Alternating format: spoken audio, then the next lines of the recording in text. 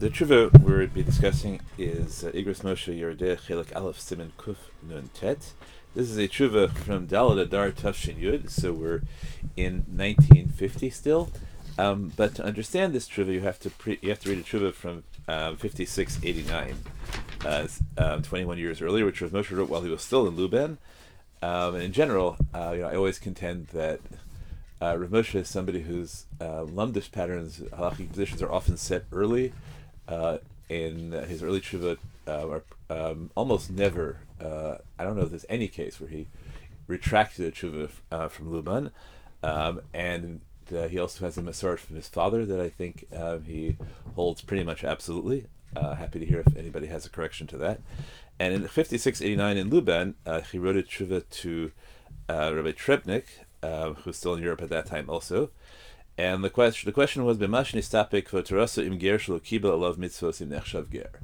you have a convert who did not sincerely accept the yoke of the mitzvot, can they be a ger regardless? This is a controversy that reverberates through the past, at least through the past century, whether Kabbalas mitzvos by the ger is ma'akev or not. Famously, maybe the Ritva holds not. Famously, the Rav insisted that even if you didn't mention it as a detail of the gear, it's the basis of the whole gear. So you can't have anything. And I think that position is largely dominant.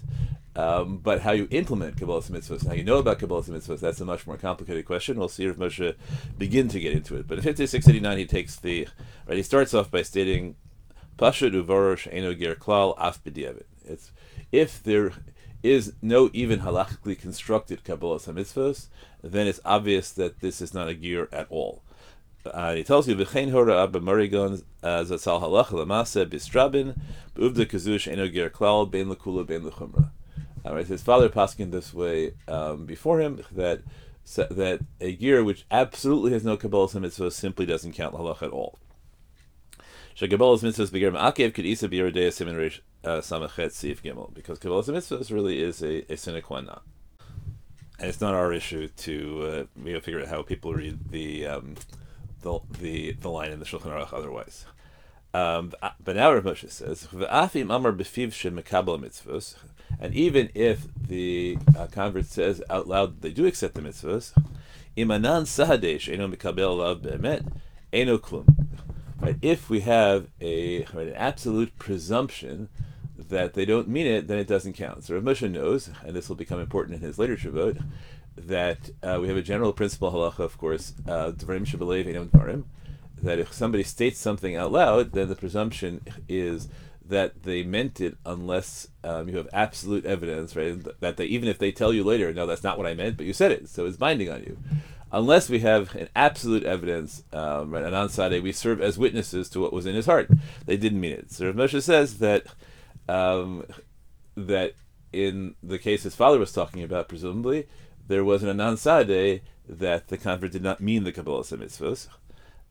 And therefore he says, it's true that conversion for the sake of marriage works b'diavad, but that's because there's no ansade that they didn't accept the mitzvos. Maybe they did accept the mitzvos, even if they only did so for the sake of marriage. Right, and my father said this explicitly in that case.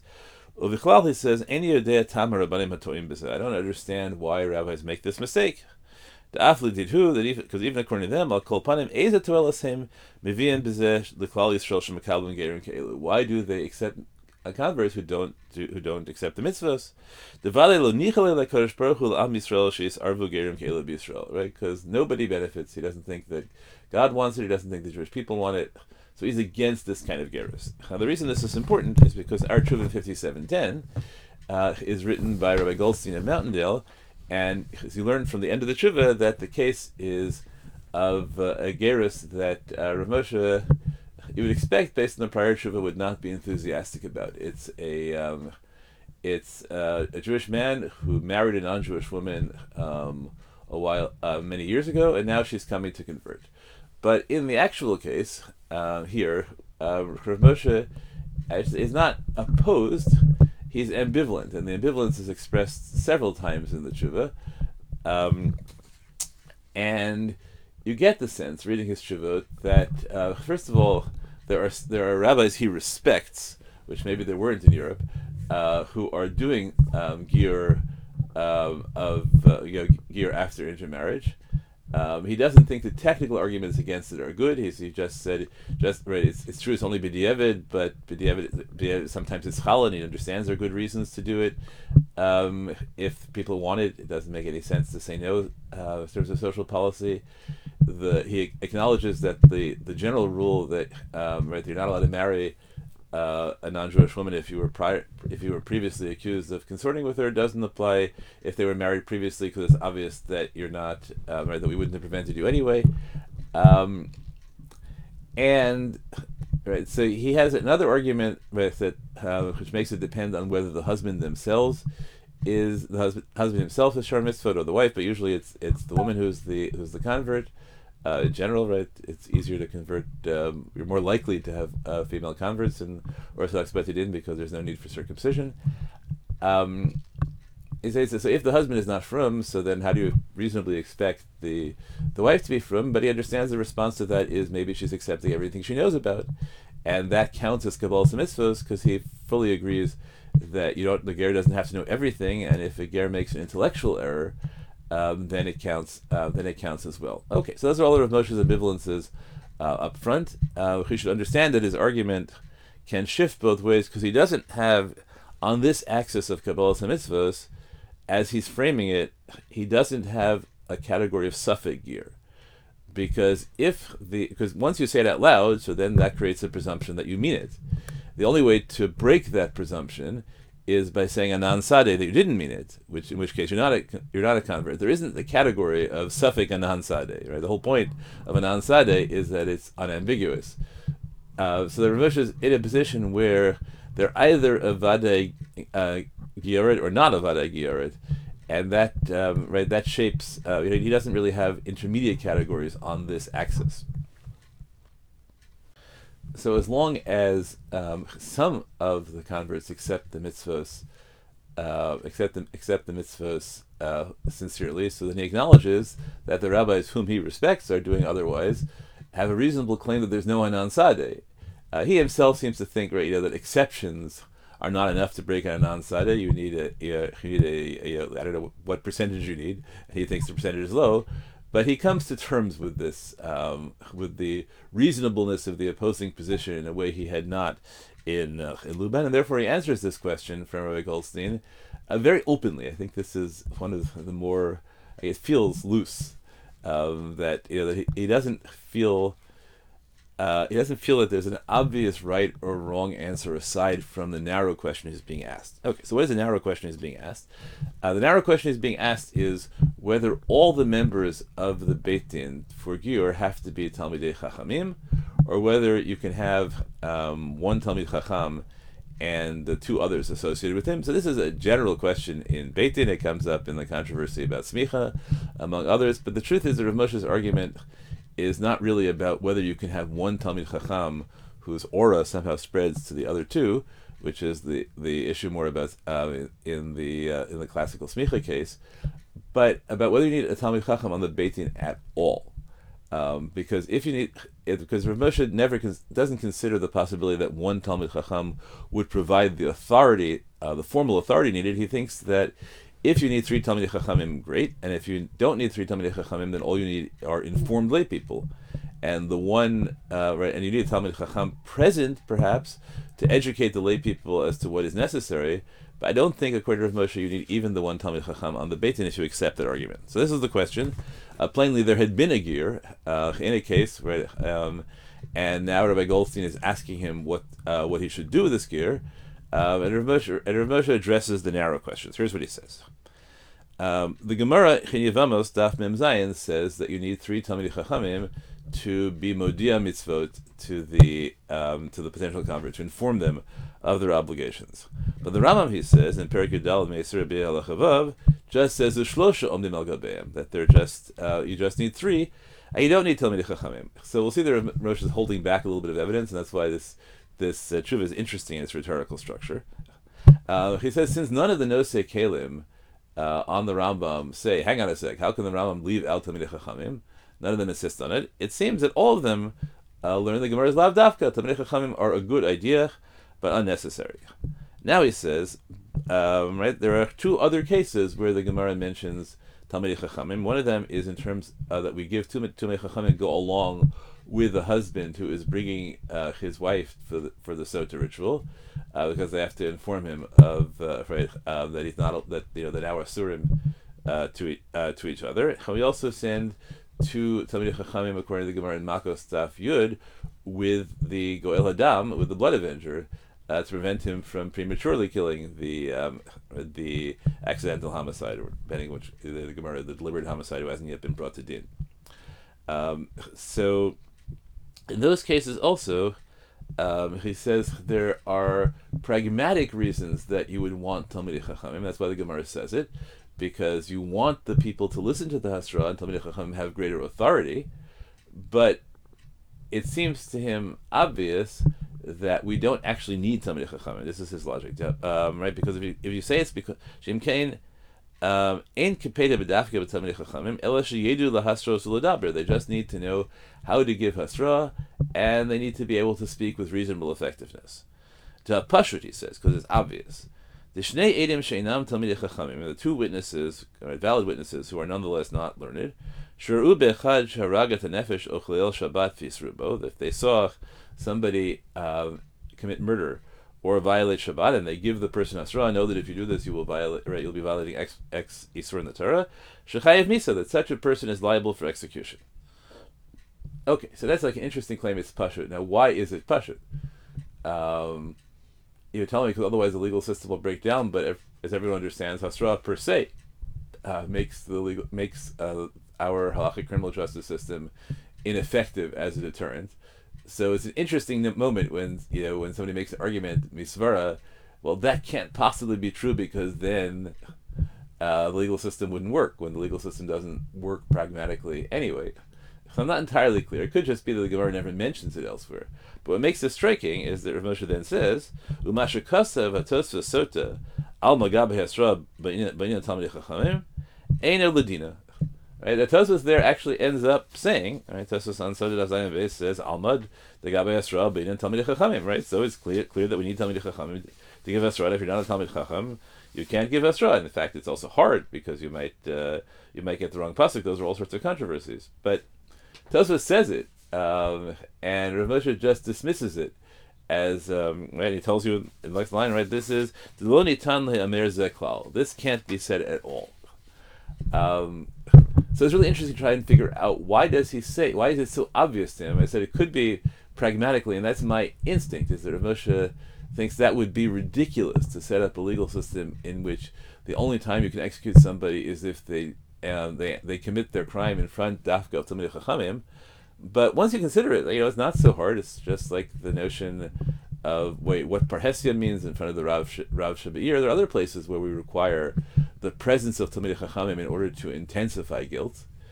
So really interesting to me about why Rav Moshe says that this can't be said at all. And I want to emphasize, this is not one of the cases where there are immediate practical consequences, as we've seen in other places where Rav Moshe says, right, you can't say that because if you said that, there'll be lots of agunos, right? This is a theoretical thing. It's not related to the direct question about gerus. Right, but he says the Lonitan le'amer ze klal, but this position in theory seems inconceivable to him, even though it appears in Tosfos. Rather, right, the intent must be that we prefer Talmidei Chachamim because they know how to give hasra. Because maybe, right, if we just pick people randomly off the street, they might know, or right, our goal is to be effective, and the Goel Adam and the husband might not listen to people other than Talmidei Chachamim because maybe he thinks that they don't know how to give hasra, that maybe he thinks they're wrong. Okay. So now Rav Moshe says, okay, so what do I have? He thinks there are three places in Shas where we require Talmidei Chachamim, Gerus, Sota, and Goel Adam. By Goel Adam, even though Tosfos says that we require this means we require Talmidei Chachamim, he thinks that's absurd. He thinks the same is true of Sota, and therefore, right, based on his argument that it's impossible there, and now by analogy, L'chein gam begerus, right? So gerus is just like them, and it's also lav davka, even though by gerus there's a better argument, right? So it's a really interesting form of form of argument. So now he says, but now we have the counter evidence, further counter evidence. In the other cases, by Sota and Ritzicha, the Rambam, seemingly like Tosfos, actually doesn't. Right, where by Gir he leaves it out. By those cases he does put in Talmidei Chachamim. So Rav Moshe says no. The reason for that is that those are situations appointed by a Beit Din, and therefore you can't be right. You can't do it b'diavad. You have to appoint the best way of doing it. It doesn't mean that it's ma'akev. It just means that it's part of Beit Din's obligation to point it. But Gerus, he says, she'ein tzarich lavo dafke lifnei Beit Din shebe'ir, ta'yachol lavo lifnei kol adam li'isgayer, shayach rak lamar lehem sheyedu ma la'asot, v'im yodin rashoin af she'ein anam tamidei chachamim. So it turns out Rav Moshe has a prior commitment, and it's right, when he says that it's impossible, right, that in terms of the other cases, he has a prior commitment because he thinks that criminal justice wouldn't work. But we have to figure out, because in the other cases, it seems he also has a prior commitment. He believes that conversion is not the responsibility of the Beit Din Shebe'ir, but rather you can come in front of anybody to Megayer. And what compels him to say this textually, he doesn't ever claim that this is, he has some conceptual basis in Hilchos Gerus, is that the Gemara says that during the time of Shlomo, the Beit Din the official Beit Din would not accept Gir, but there were lots of ad hoc Beit Din that would do Gir. Now, the way I think some people read this, I think probably most people read this, is that Gir was only b'di'evid. And then I argue that it's a little odd. The question is, do we view this policy as a success or a failure if the central Beit Din doesn't do it, and therefore the place is taken by all sorts of ad hoc Beit Din? And I've argued this is analogous to contemporary cases where, at least officially, centralized Beit Din systems have high standards. Whether they actually carry them out or not, especially in Israel, is a much bigger issue. So what that ends up is a category of people who can't meet those standards, potential converts who can't meet those standards. But you don't actually keep them out of the community. All you do is they go to Beit Din that don't meet your standards, and you have a category of people who are stuck in limbo, right? Who you couldn't tell them that they're not converts, so they're chayiv in all mitzvahs, but you also don't accept them. And I don't see that as a policy success. But regardless, Rav Moshe, who doesn't address my policy issue, says that he can't be choshed Klal Yisrael of doing things that are wrong, and unless the Gemara explicitly accuses them of doing that, and therefore he thinks that these Batei Din must have been halachically legitimate, and they can't have been Talmidei Chachamim because Talmidei Chachamim wouldn't have done a gear that is only b'diavad. So it must be that they were, as Rambam says, they were Batei Din very explicitly of Hedyotos, and that proves that, as Rav Moshe says in the end, that you can come in front of any three kosher to be Dayanim Jews and do Gir. So, based on that prior position of Moshe, then, as he did by according to Tosfos and Sota, and by rejecting Tosfos and Sota and the Rambam's literal quote of the Gemara, by both Sota and Ritzicha, now he turns to the issue that while the Shulchan Aruch quotes the Rambam as saying that for Gir you just need 3 to be Modiyah Mitzvot, so you don't need 3 Talmidei Chachamim, the Ramah actually comments and puts in, after the Shulchan Aruch says Shlosha, the Ramah puts in Talmidei Chachamim. So that so that suggests that that we really that Ramah is cholik on the Mechaber, and that there's an Ashkenazi tradition against the Sephardi tradition, at least. Right, because the Ramah is following the Rosh and the Tur, at least I think both. So why don't we just say there's a why don't we say that there's a machloket, and therefore we should certainly require a Talmidei Chacham.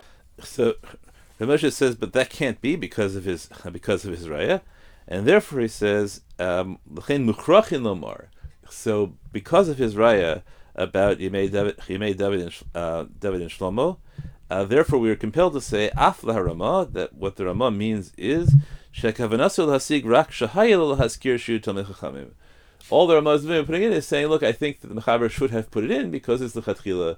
It doesn't mean it's b'diavad. So in the end, Rav Moshe takes, and these positions will reverberate for him for years, he takes the position that you don't require a Talmidei Chachamim for a Giyur. He does, as you know, other Tshuvot invalidate conservative rabbis, but he doesn't have standards among people he considers frum for Giyur. And then we get into, right, but he says his father's position is that if there's an Anan Sadeh, that there's no Kabbalah Mitzvos, that the Giyur is not Chal, but he understands that lots of that rabbis have met people who are Mekal Mitzvos and therefore are not willing to say it's a non-sadeh, and so he ends up saying this tshuva as well. Aval ani ein dati nocha. I am not. Well, actually, let's read a couple lines up. Maybe the convert, the woman in your case, will accept the mitzvahs. Therefore, so I'm saying nothing to you about this at all. Right, a really interesting end for Tshuva Rav Moshe. It's really up to you. I think there should be a study of how often Rav Moshe says this to whom and about what. Because I know there are many rabbis in New York who accept the kind of convert that you're talking about. So to me to say that it's forbidden for you to accept this convert is certainly to treat this person post facto as a convert.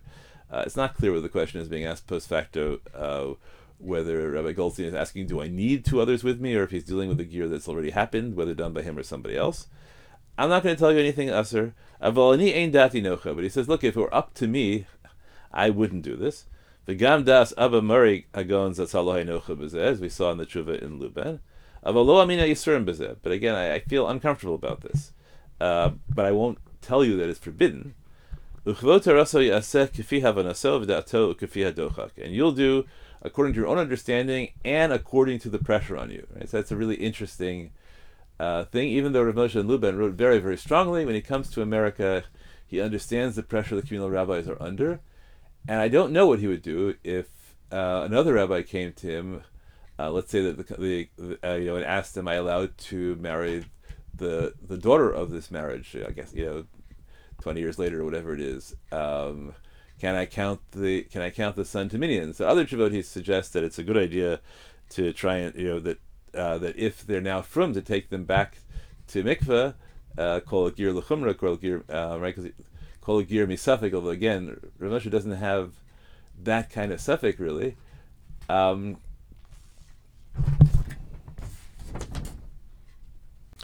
in the moment, he leaves it to the discretion of the Shul Rabbi, and then he adds one other interesting line. V'sefer Achiezer shehevi kvo turaso lo re'isi v'dayin. And you quoted something from the Achiezer from Chaim Ozer. I haven't seen it yet. So that's really interesting. Chaim Ozer, because already in 1950, I don't know when the Achiezer becomes available in America, or even when it's published for the first time. The Achiezer has a tshuva that becomes famous. It's not a chiddush, I don't think, but he formulates it very well and strongly, that the fact that people don't keep the mitzvot doesn't mean they didn't accept the mitzvot, because you can accept the mitzvot with intent to violate them. Right? You can accept something upon yourself and know that you won't live up to the standard. Now, how far the Achiezer would take this is is a wholly separate shir, but that position of the Achiezer is going to end up being the bulwark of lots of people who do conversions, by saying that nobody lives up to all Taryag mitzvot, so why should we accept Gerim too? So you can't bring any post facto evidence that would create Rav Moshe's Anan Sadeh.